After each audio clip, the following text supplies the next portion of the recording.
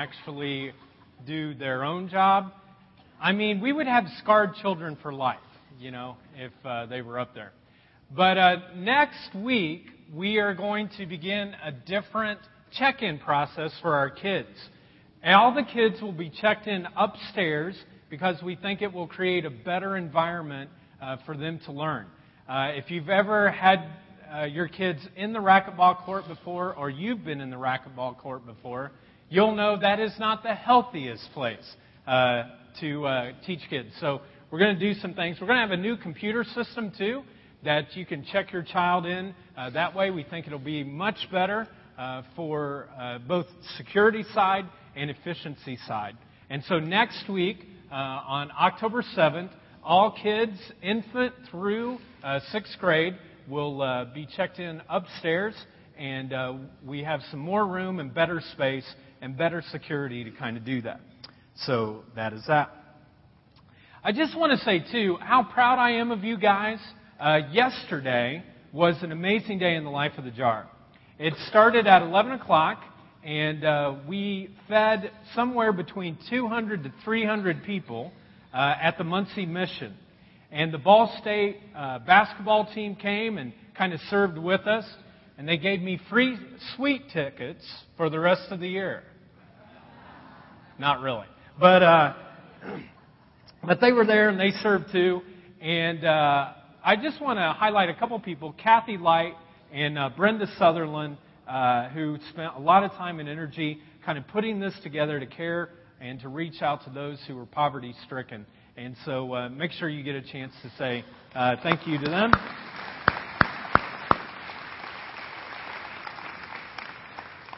And then secondly, last night, our evangelism team invited 2 child care facilities, Apple Tree and Hupfer, to a free evening at Escapades. And so from 7 to 9, we had 175 children from our community that we reached out to. And so I was just thinking about it, that yesterday, you guys walked across rooms and you impacted lives of close to 500 people. And I just want to say how awesome it is to be a part of a church that really wants to be outward focused. Well, I want to begin this morning with this statement, and it's this. Nothing compares to a great story. Nothing compares to a great story. When 2 people come together and they begin to start connecting with one another and they start talking, they immediately start talking about stories. It's the picture of a grandma who has a little infant or a little toddler on their lap, and stories start happening. It's 2 guys in a fishing boat who are fishing, and before long the story becomes that the fish was this big, It's a story of 2 people who get stranded at an airport, and they strike up a conversation, and before long there are just stories that are coming out of it.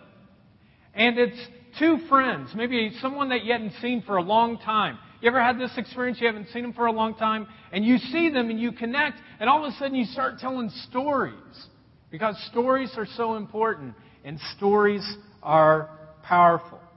You see, the reality is no one likes a conversation like this. How are you doing, sir? Just say fine. I'm doing fine. And then you say, how are you doing? How are you doing? Fine. And then we walk away. That's not a fine story. That's a story that stinks. Nobody cares about fine. How are you? Fine. How are you? Fine. Your whole life may be blown apart, but you're like, fine, fine. That is not a story. And no one wants to do that. Why? Because there's no meaning around that word fine. I mean, this morning, if I were to tell you a story about a mariachi band, a fifth of tequila, and a cat, you guys would want to hear that a little bit more, wouldn't you? I don't have a story like that, okay? But we love stories. And we see this at a very early age, and we understand how important stories are and how they form and shape us. So this morning I thought I would give you 3 stories, and just tell the person beside you, or you can shout it out loud, What is this a story about? Let me give you the first one. Once there was a poor little girl who was forced to work very hard for her wicked stepmother. One night, her fairy godmother magically created a beautiful ball gown and a glass slipper for her. She went to a ball, met the prince, and lived happily ever after. And the name of the story is? Cinderella. You're good. 1 for 1. Here's the second one. Once upon a time, there was a little girl who wandered into a house in the woods. She ate some porridge that was in the house, sat in their chairs, and finally fell asleep in the smallest bed. She was awakened by the family of 3, and when she saw them, she was so frightened that she ran all the way home. And the story is? And the 3 bears. Some of you just forget about the bears. Like, gosh, PETA's going to be after our church now because you don't care for bears. Here's the next one. One day there were 3 pork brothers. Each one built a house a little bit differently. One built it with straw, one with twigs, and one with bricks. Along came a big bad villain, and he blew down the straw and twig house. But when he tried to blow up the brick house, he failed. And the story is? And the big bad wolf. Okay? You see, folks, at an early age, we learn to listen to stories, and we can quote them because stories are so important to us as a human race. And stories are powerful. In fact, if you want to be a walk across the room type person, you've got to realize that one of the keys in knowing that is that stories are powerful. That's the first kind of fill in if you want to pull out your teaching guide. The first one is stories are powerful. Stories are powerful.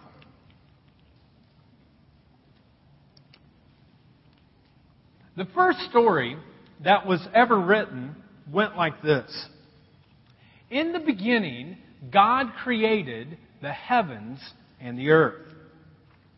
This is the first story, the first line of any story that was ever written, and it says that God created the heavens and the earth. And the story goes on that God continued to create and create and create and create until He came to the pinnacle of His creation, and that is human beings. And after the creation story, God continues to tell His wonderful story in the Old Testament and in the New Testament. And the whole story is about Him demonstrating His amazing love for all people. And the reality is, folks, the reason God created us was not because God was lonely. He wasn't scared. He wasn't fearful. But He did it because He wanted a family. And this book, folks, is not a book that you beat people down with, but it's a love letter from God. And we're going to talk about this in October and November. That'll be our whole campaign about talking about how do we get this into our life and we understand it more. This entire book is about God devising a plan of showing love to all people. And when we know His book, we're able to show His love. In fact, the Bible says this. It was a happy day for Him when He gave us our new lives through the truth of His Word. And we became, as it were, the first children in His new family. You see, folks, the stories in this Bible are so powerful because they're stories of God that have been given to us. They're story of words that give encouragement and love and peace and joy to our lives if we open it up. In fact, this book has wise words and healing words and helpful words. There are gentle words and grace-filled words and kind words. And most of all, they're words of love for us. Now, my question for you this morning is, are these the type of words that come out of your mouth when you tell your story? For instance, if we were to poll your family and friends this morning, and we were to ask them, when this person, you, are around them, do they have words that are encouraging and life-giving? Or would they say, no, that's not true? Or let's give like an example. Think about the last thing you said before you walked into this gym today. Now, were those words loving and kind? You remember who you were talking to and what you said? Were those words life-giving and filled with love? Or were they more like this? I hate being late. We're always late. Would you just be on time? Hey, how you doing today? Isn't God good? Or, that kid's driving me crazy. You've never watched the kids. Why aren't you watching? Hey, God bless you. I love kids. Yeah. I mean, what are the words that come out of your mouth? Isn't it very interesting that God allows the power of words to dwell within us? You know, there's a phrase that is said. I'll see if you can finish it. It says, sticks and stones may break my bones, but words will never hurt me. That's a dumb quote. That's the stupidest quote I've ever heard in my life. It doesn't make any sense whatsoever. Friends, words are important, and they're powerful. And it just seems to me that if we could find a way to make the words around us be good and for the good of people around us as we tell God's story, and we do it in clear and compelling ways with a humble spirit and a caring heart, that we just might be able to put the kibosh on the culture that says, when I think of the church or when I think of a Christian, I think of someone who's judgmental and rigid and egotistical and uptight. And we might be able to show them that there is a family that God has put together that is not like that at all, but they really resemble His heart of love. I mean, these are people who tell the truth. They're people who care for the poor.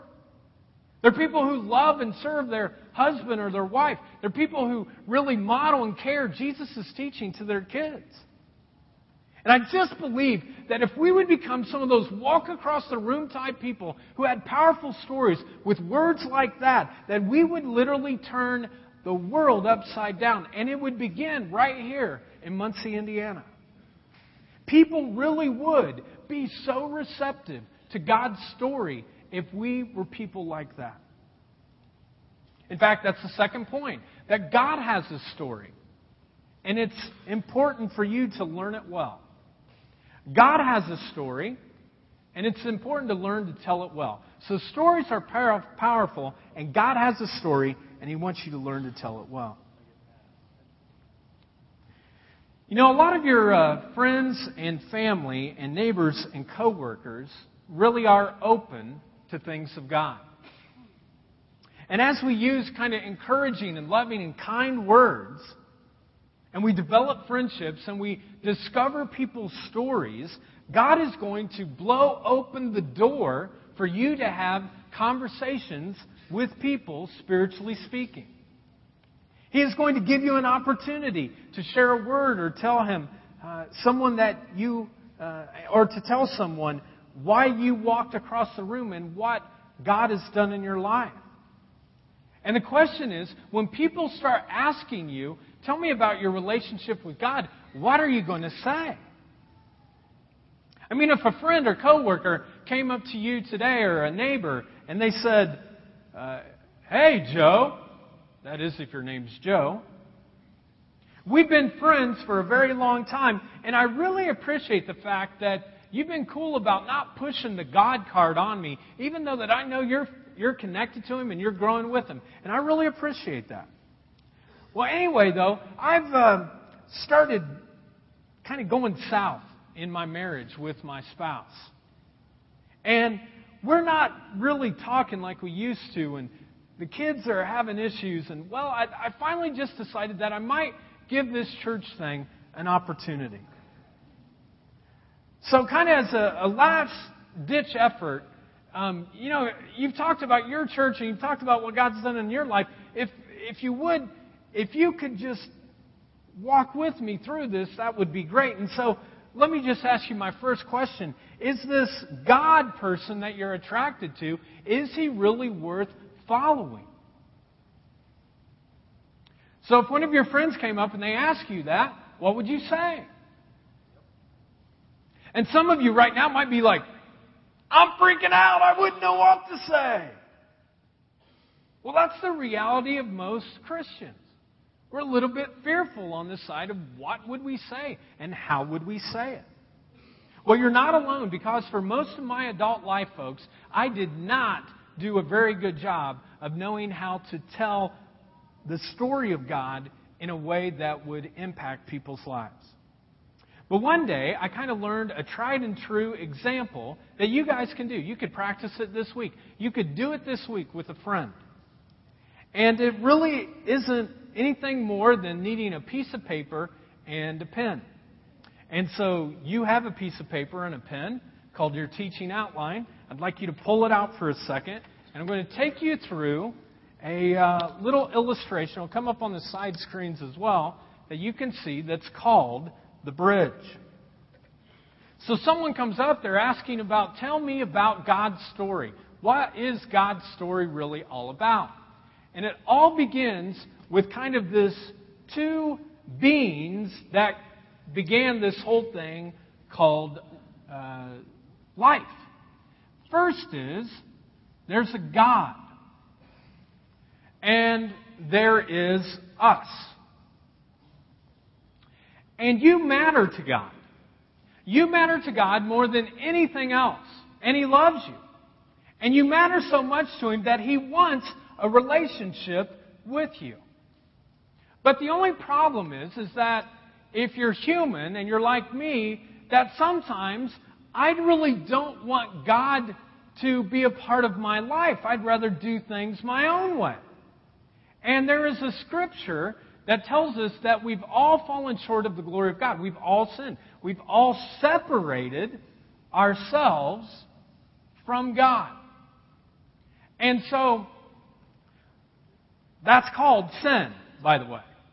Anything that you do that separates yourself from God is a word called sin. It's when you mess up, flub up, screw up in this thing called life. For me, it was pretty much all of college, okay? I mean, I got to college and I totally turned my back on this God. Well, when that happens and there's this divide, most human beings think, you know what? I really want to get connected to God, so I'll start doing things that will draw me closer to Him. What are some of the things that you do to get God on your good side? Just yell them out. Well, don't yell them all at once, There's one over here. Give money. Yeah, like when that red kettle will come out at Christmas time, you're like, you got that, God?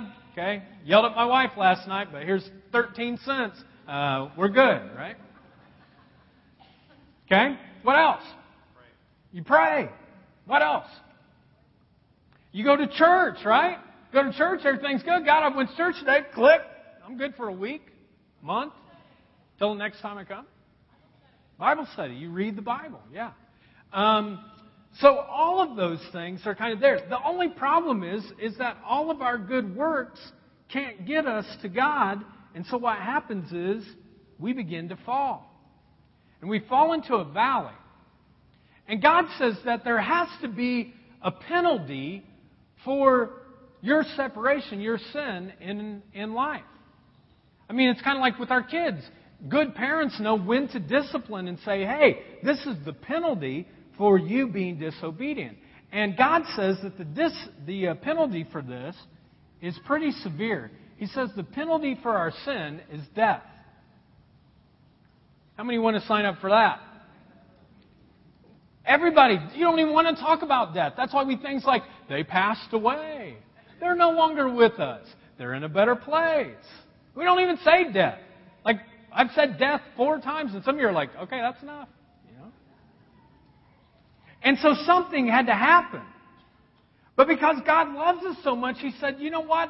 I'm going to send to you kind of a person in your place. Because there has to be something that has to pay for this death. And so there's a death penalty. But you don't have to do it. Jesus Christ did it on the cross.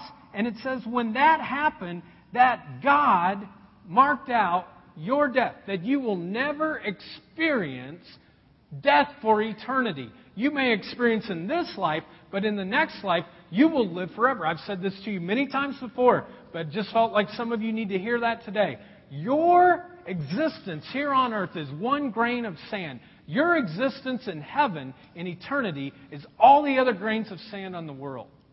Folks, it's a very short period of time, so make your life count. And so this happens this way. And the reality is, I bet most of you knew this when you walked in today. But to know this and to act upon it is two different things. And so you have to decide where you're going to be. How will you connect with Him? And so you might do this illustration and you would ask the person, where do you think you're at on this? Because God is welcoming with loving arms, ready to adopt you into His family. Where would you say you're at? And then they could say, well, hey, I'm here. Or I'm here. Or, man, I'm ready to make that decision today. That makes sense? Very simple kind of thing.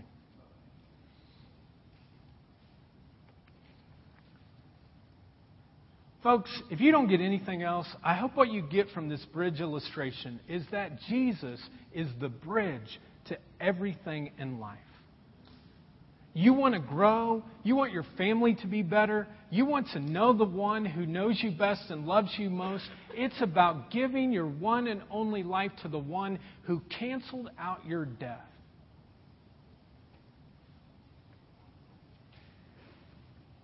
The Bible puts it this way. It says, I tell you the truth, whoever hears my words and believes Him who sent me has eternal life and will not be condemned. He has crossed over from life to death. That's what this is about, crossing over from life, or from death into life. A couple years ago, there was a woman that started connecting here at the Jar. And very bright, very intelligent, read a lot. And her daughter and granddaughter came too. And so we were just growing. She said, hey, I'd like to go out to lunch sometime. So we went out to lunch. And this is the way the conversation began. She said, I want to know more about this God that you talk about every single Sunday, but I don't know if I'm good enough. I mean, I'm struggling with debt. My daughter's sick. I smoke. And I haven't always lived a good life. I mean, I'm not a horrible person, but there are some things about me that are pretty ugly. So I kind of just felt a prompting, because I knew this, because I'd practiced this a lot, that this would be a great illustration for her to understand who this God is and what He did. So I asked the server for a pen, because I didn't have one. Always come prepared, by the way. And I just took out a napkin and I started going through exactly what I just taught you guys how to do. And I went through the whole process. And at the end, I just kind of said, hey, do you have any questions, or is there anything you'd like to say? But I want to know, where do you think you're at on this? You could just put an X wherever you think you're at, and it doesn't matter. Well, she thought about it for a while. And this is what she told me. She said, well, I feel like I'm walking, but I'm not quite there yet, but I'm somewhere here in the middle. Now, at that point, folks, I didn't take her by the arm and go, well, you need to get all the way. Let's pray. And I didn't do this either. Oh, well, that's good. Never talked to her for another month. I sat down. We talked about it a little bit more. I got her connected with another female here in the church that could kind of help her in this process. Now, let me say this. This illustration may work great for some of you. And it may work great with one of your friends. It may not work at all. You might be like, that thing doesn't make sense to me at all. I don't get it. But whatever the process is, folks, the way that you engage people and the words that you say are really important. Are they humble words? Are they healing words? Are they wise words? Are they gentle words? Are they grace-filled words? Remember, folks, you're not responsible for transforming a person's heart. You're simply responsible for saying, God, I'm open today. If you want me to walk across the room, just let me know. You give me the whisper, I'll do it. Your role is when the prompting comes that you walk and you have something in mind to be able to share God's story. Well, this is the final key in walk across the room type person.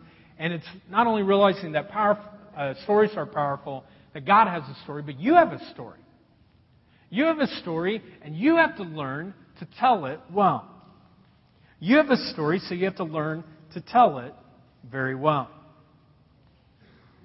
You see, not only does God have a story, but you have a story, and the best way to impact your friends, your coworkers, your neighbors, is when those two stories are blended together.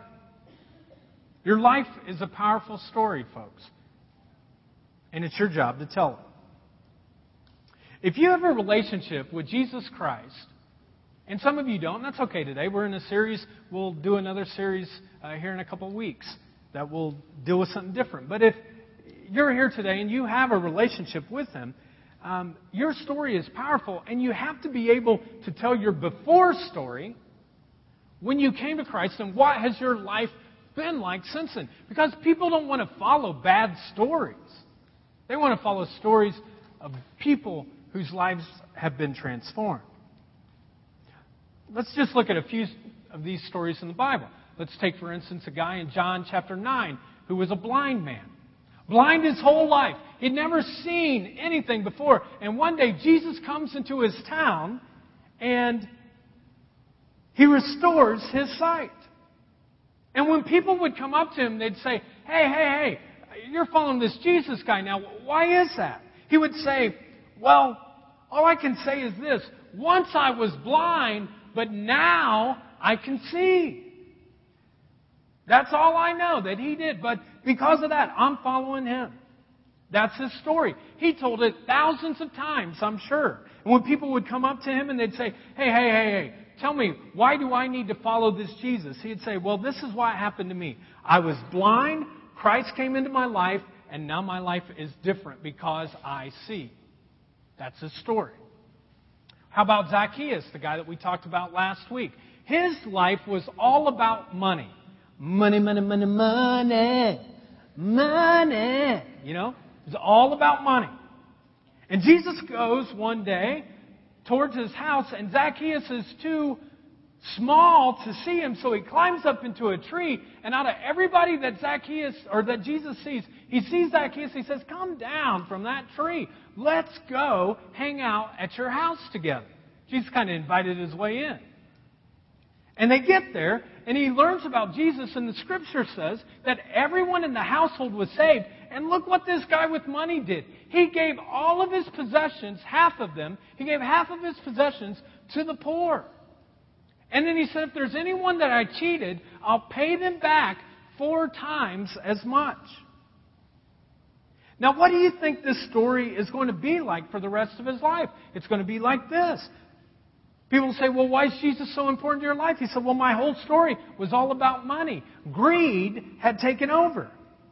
It messed up every relationship in my life. And then one night, Jesus came to my house, and we talked, and He gave me a plan that was so much more important than money. And now I want to give my money away to the poor and be truthful and right-filled and righteous with the things that I give away financially. That's my story. I'm sticking to it. How about the story of the woman who was caught in adultery? I mean, you think about that. How embarrassing must have that been? So they find her shacked up with a guy. She's committing adultery. They take her out of the house into the public square, and they all pick up a stone, and they're getting ready to hail one. And Jesus walks up to them and says, hey, any of you without sin, cast the first stone. And all of a sudden you start hearing this. You know what that is? the sound of stones dropping to the ground. And Jesus comes to her, and He picks her up by the hand, and He lifts her up, and He says, I don't condemn you. I love you. Just don't go and sin anymore, because your life's worth more than that. Walk a different way. And can you imagine when people would come up to her then and they'd say, now why are you following this Jesus person? They could say, I was in this house. Me and this dude were doing the nasty. We were shacked up. I came to the middle of the public square. They were going to kill me. And Jesus walked into the place and said, hey, I don't condemn you. I love you. I want you in my life. Now, the reality is some of you are going to go away today, and what you're going to remember most of all is he said nasty in church. But folks, this is the thing that I want you to get. Do you know how powerful that would have been if you were that person? I mean, I don't get very tearful very much. Not. But folks, that's the story of the Bible. You think about that. You have friends that have gone through a divorce or an adulterous affair or something like that, and you know that pain. And now you take that pain and you put it in the public square, and people are getting ready to stone you to death, and someone comes down and they reach you up out of that, and they say, you know what, you're not condemned. That's a powerful story. Or how about this story? My whole life was about trying to please other people. I wore a mask. I acted like I had it all together on the outside. I wanted to impress people and please other people. But on the inside, I was lying to myself to keep up my image. When I was 26, I met the fullness of Jesus Christ. I realized I didn't have to hide my true self, that God loved me as is. One day, I received an acceptance and freedom from Jesus to just be me. And today, I don't live a fake life. I live a real life because God loves me no matter what. Do you know whose story that is? It's my story. That's my story. I lived the first 26 years of my life, folks, wearing a mask, trying to impress and be something for every other person that I was around. And when that mask came off, folks, there was such freedom and acceptance. And if people ask me that, I can tell my story. Why can I tell my story? Because I wrote it down. I know what my story is about and how God came into the midst of that. Folks, all of you have a pattern like this. You all have before Christ, and then you have an after Christ story. And people are searching and they're seeking, and they want to hear from somebody. Please tell me the story of God's story, what it was like before and then after. How has God made a difference in your life? And so a simple and powerful way is just to say, this is what I was like before, and this is what I'm like after. Well, this morning I want you to hear a very powerful story from Gary Griffin. It's the story of his life, really, and how he and Kathy Light formed this friendship and the power that came as the story was shared. So if you would, let's give a hand to Gary and Kathy as they come up here.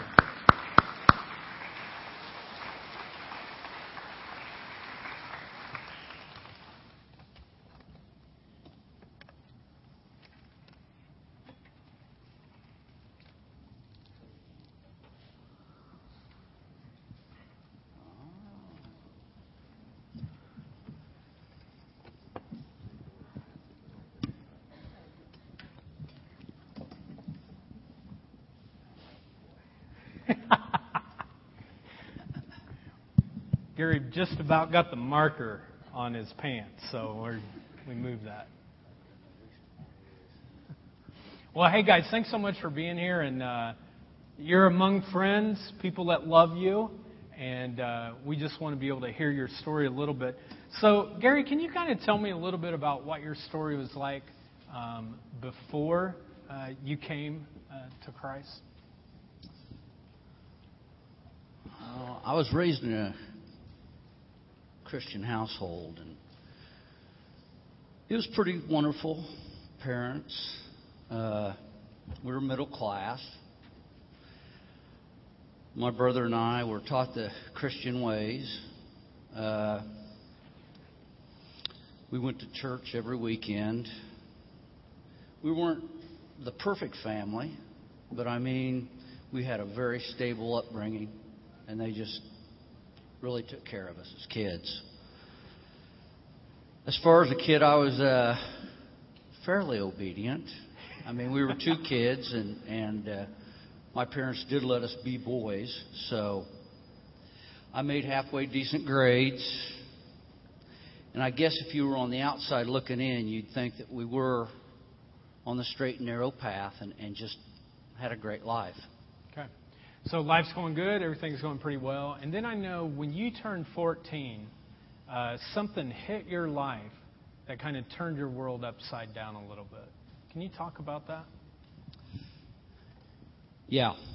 At 14, my father was 49 years old. And he was my entire universe. I mean, if he was anywhere near, I was going to be within arm's length of him. He was very caring for me and just totally took care of me. It was just, you just couldn't separate us. And every day at 4:30, I'd get down the block, and I'd meet him from his carpool. We'd come down the alley.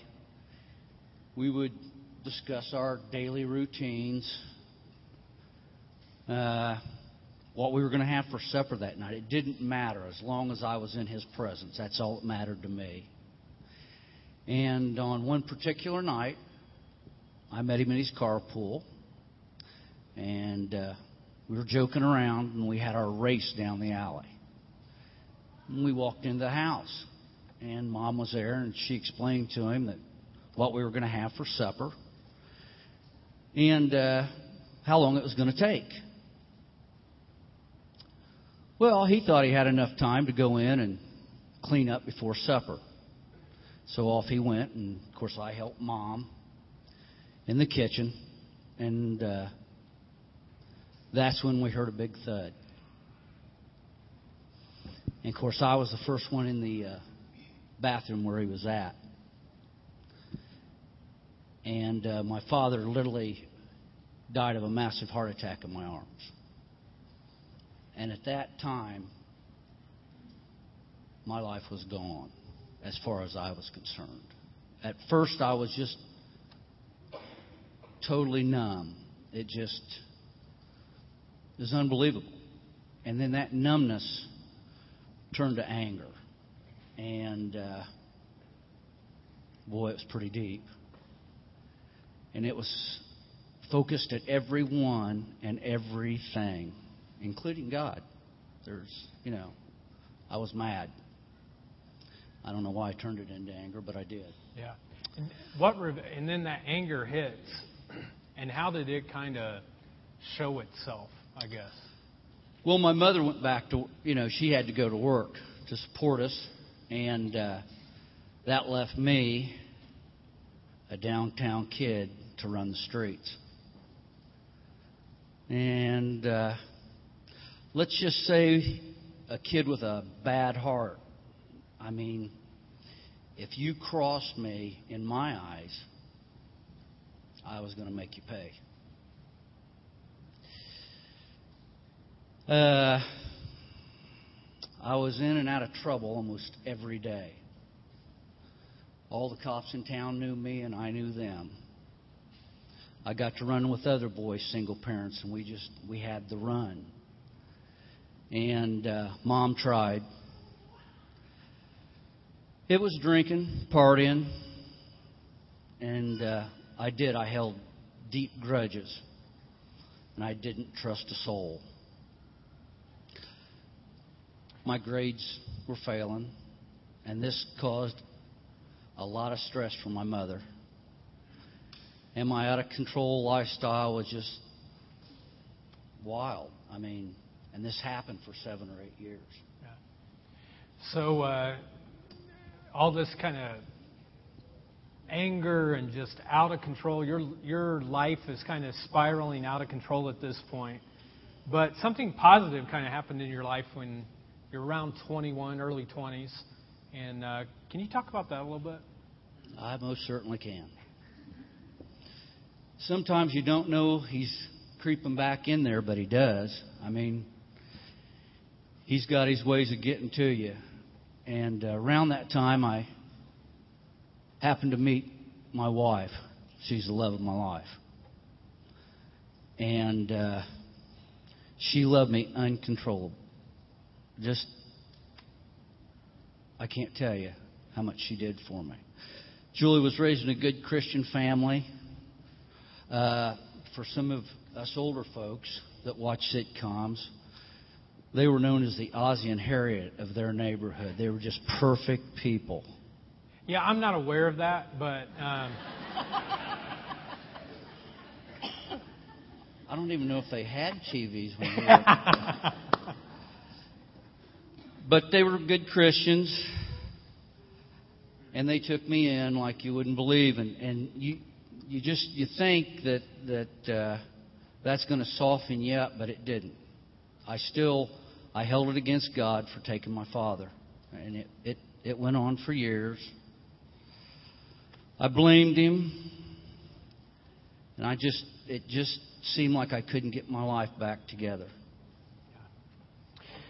So, 2006, something kind of happened that changed your heart a little bit. It was softened a little bit more. And can you talk about that a little bit? Well, Jill and I had been trying to get it together, and she was helping me. And I had to go to a few anger management courses, which I needed. And the guy he saw me for weeks. He gave me a battery of tests. And basically, he just told me I was probably the most angry person he had ever met in his life. He sent me to a Christian bookstore. I got some books about eternal life, self-control, and forgiveness. And I'll just say they worked. We started talking.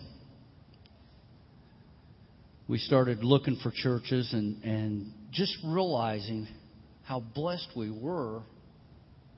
And we just needed God back in our life.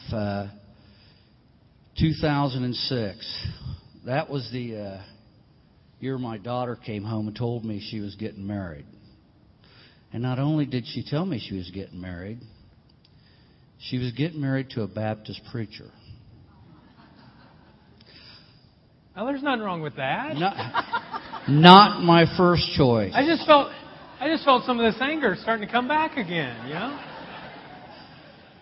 You know, you're always thinking doctor, lawyer, but nah, she wanted to marry a Baptist preacher, and he was a fine young gentleman and is. My son-in-law and my daughter, they wanted to talk to me about my faith, about the Bible. And I was trying, but it'd been a while. So I started reading the Bible again. And it ended up from cover to cover, which I really needed. I just wanted to be educated and talk to them in a manner that I understood and they understood. And it came back together. And it was very fulfilling. Okay. So that's kind of your before life with Christ. And Kathy, you're here because you met Gary a little bit before God kind of took hold of his entire life. And can you describe what he was like a little bit? I mean, I'm a little bit intimidated, to be honest. Yeah. When I met Gary and Julie, we liked him. We had the same friends, and we ended up going to the same parties together, and we hung out at the Amvex together. And actually, they live a couple houses down from my son and his wife. So we were around him a lot, and actually, he was really, I thought he was pretty opinionated, and I wasn't scared of him, but yeah, a lot of people would be in conversations with him and arguing with him about, I don't know, now what, politics, whatever. And I would think to myself, give it up. You're not going to win. Just let it go. And I never got into any of those conversations with him. And he wasn't that real. He's really not that mean. He just kind of gives the appearance. I always thought if a fight breaks out in him, I'm behind him because no one's going to mess with Gary. Me too. Well, Gary and Julie came over one time, and we were just sitting out on the deck, and they were talking about their daughter going to marry a preacher and all that, and that they had been looking for a church. And Monty and I invited them to the Jar. And in my head, I remember, man, I've got CDs from your teachings, the ones I had missed. I always try to pick up. And so I went and got them, and I give them to them. And I said, listen to these, and if you're interested, we'd love to have you. And so not too long after that, Julie told me, she said, yeah, we want to come to the Jar. And they did start coming. And we were glad to have them. And, they seemed to like it okay. And after a while, they just kind of didn't come anymore. And we would see them. And sometimes we would say, why don't you come back to the Jar? But we didn't badger them. But during that time, I did pray that they would find a church that was suitable for them. Because, everybody's looking for something different. And maybe the Jar wasn't what they were looking for. Okay. Well, go ahead. Oh.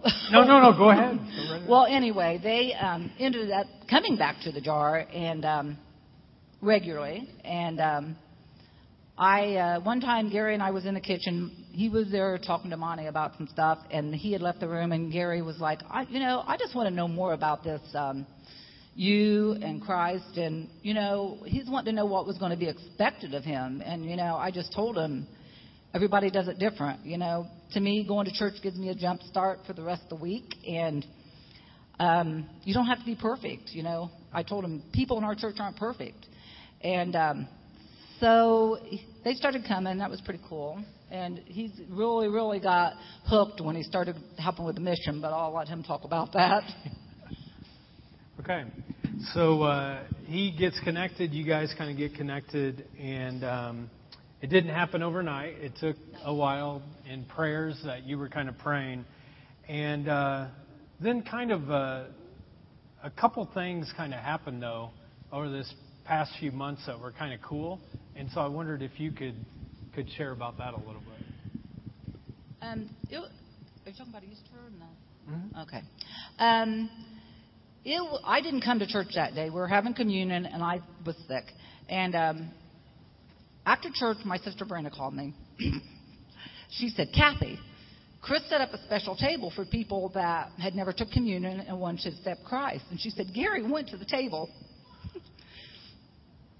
And I said, oh, my gosh, I missed it. And then she said, I looked back at Julie, and she said she was just crying. And she said, so that made me cry. And so then when I hung up, I cried.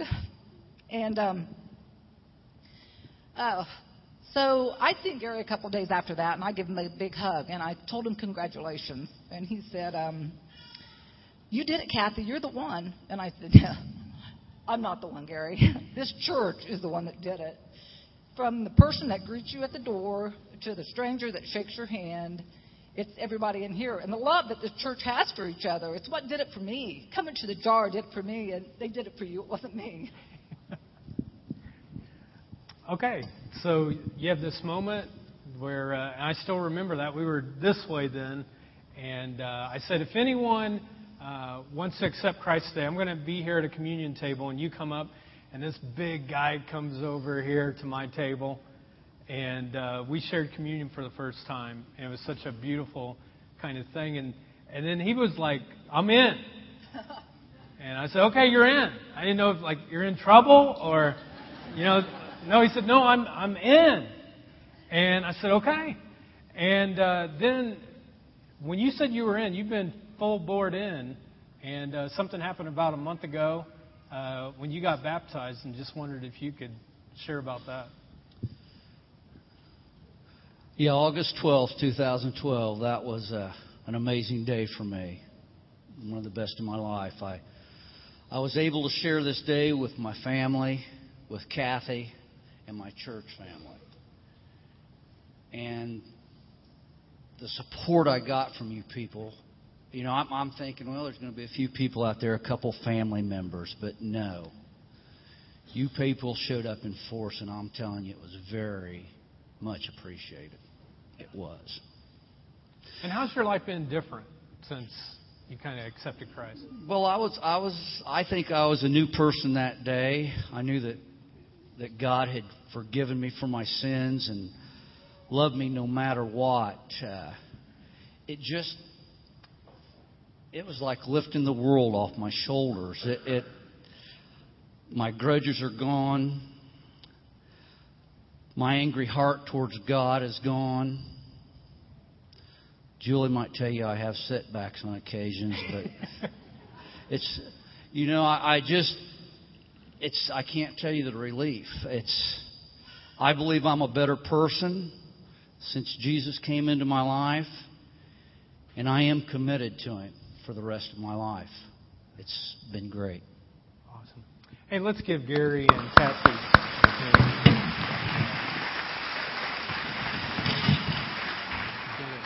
Oh, man, that was tough.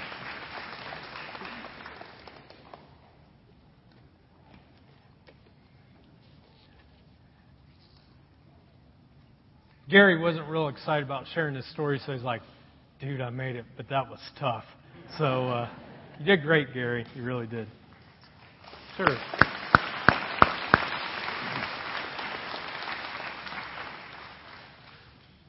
Real quick, 4 suggestions as you think about your story this week. First of all, these aren't in your notes, so you can write them down. First of all, make your story brief. I can't tell you how many times I've been with a person and they start telling me about what Jesus did in their life. And they start on September 30th, but it's Christmas before they're done. Just narrow that thing down. It doesn't have to be so long. And allow people to actually, ask questions. I mean, for the love of God and country, folks, don't bore them to death with every detail. 100 words, and let them ask questions. Here's the second thing. It needs to be clear. Don't make it fuzzy. Don't create all kinds of different things that a person can't follow. Make it clear. I mean, this isn't the time to talk about some Christian book that you read and how that author affected your life and go into some big soliloquy of that. This isn't the time to talk about a conference you went to or a pastor that said, come forward, and you came forward and gave your life to Jesus. I mean, all those things are great, but you don't need to put all that in there. And also, you don't need to give any weird God story. Well, I was just driving one day and I looked up at the moon. All of a sudden, I saw Jesus' face. And I thought, I've got to give my life to Jesus. We all have weird God stories, folks. But you don't have to tell people. Keep that between yourself and your weird friends. Not these new normal people, that are kind of coming. Here's the next thing. No religious terminology. In other words, don't go into Christianese. People will start talking about things like justification or sanctification or salvation, and people are like, I don't get it. Or they'll say, well, I accepted Jesus Christ as my Lord and Savior. People don't know what that means. Or, I got saved. People are like, they got saved. I know them. I don't want to get that saving thing in my life, Just speak your story in a clear, easy way without a whole bunch of God kind of terminology within the midst of that. Last thing, no hint of superiority. Don't act superior. Don't act like this. Well, before my life was all messed up, but I felt God. Now, look, I got it all together. Any hint of superiority that you get from friends, neighbors, or anyone else, they will dart and they will run and they will go away. And I don't blame them. Be humble as you share. Okay, this is the challenge, and then we're out of here. I'm challenging every single one of you. And some of you are men, so I'm getting in your grill right now, okay? I'm challenging you to write your story this week. It only has to be 100 words, and it has to be a simple kind of before, when you met Christ, and then after. And if you'll email that to me, I will answer every single one of them, and I will give some input and encouragement to you. Now, let me just say a couple of things. First of all, if it's more than 100 words and you ramble on for 2 pages, move away from the computer. Because when I respond, I will say, way too long. Okay? Doesn't need to be that long. Also, if it's got a weird God story in it, don't even send it. Just think about it for another week and then send it to me the next week. But we don't need more weird God stories of Jesus in the moon. We just need normal people who connect with people and say, God did this in my life. And if it's got an arrogant kind of tone to it, narrow it down. Don't send it to me. But I'm telling you, folks, for some of you, I'm challenging you because this is the most important thing you can do this week, is to write your story, blend it with God's story, so that you have a story to share with people who are far from God. Let's stand for closing prayer.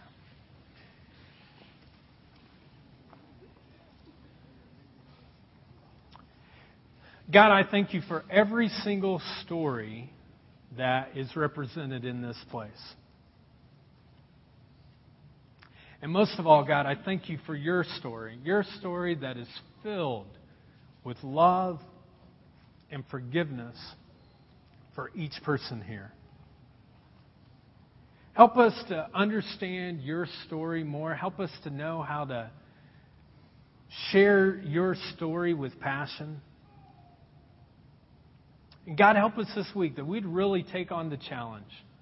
Just 100 words, a paragraph or 2, where we would kind of really think about what our life was like before, and even more importantly, what it's been like since we met you. God, thank you for blending our story into your story. Help us to write it down this week.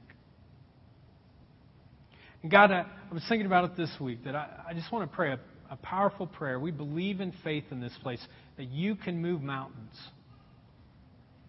And you do that through prayer. And so I'm praying right now, God, that there would be friends and coworkers and neighbors of the people who are in this gym today, who might come to you by the end of this year because their friend sat in a church celebration on September 30th and took the challenge to write their story and to be able to tell it when people ask for questions of God. Would you do that, God, for your honor and for your glory? We pray this in Jesus' name. Amen. If you'd like prayer for anything, please come on up and have a great week. Trying to break my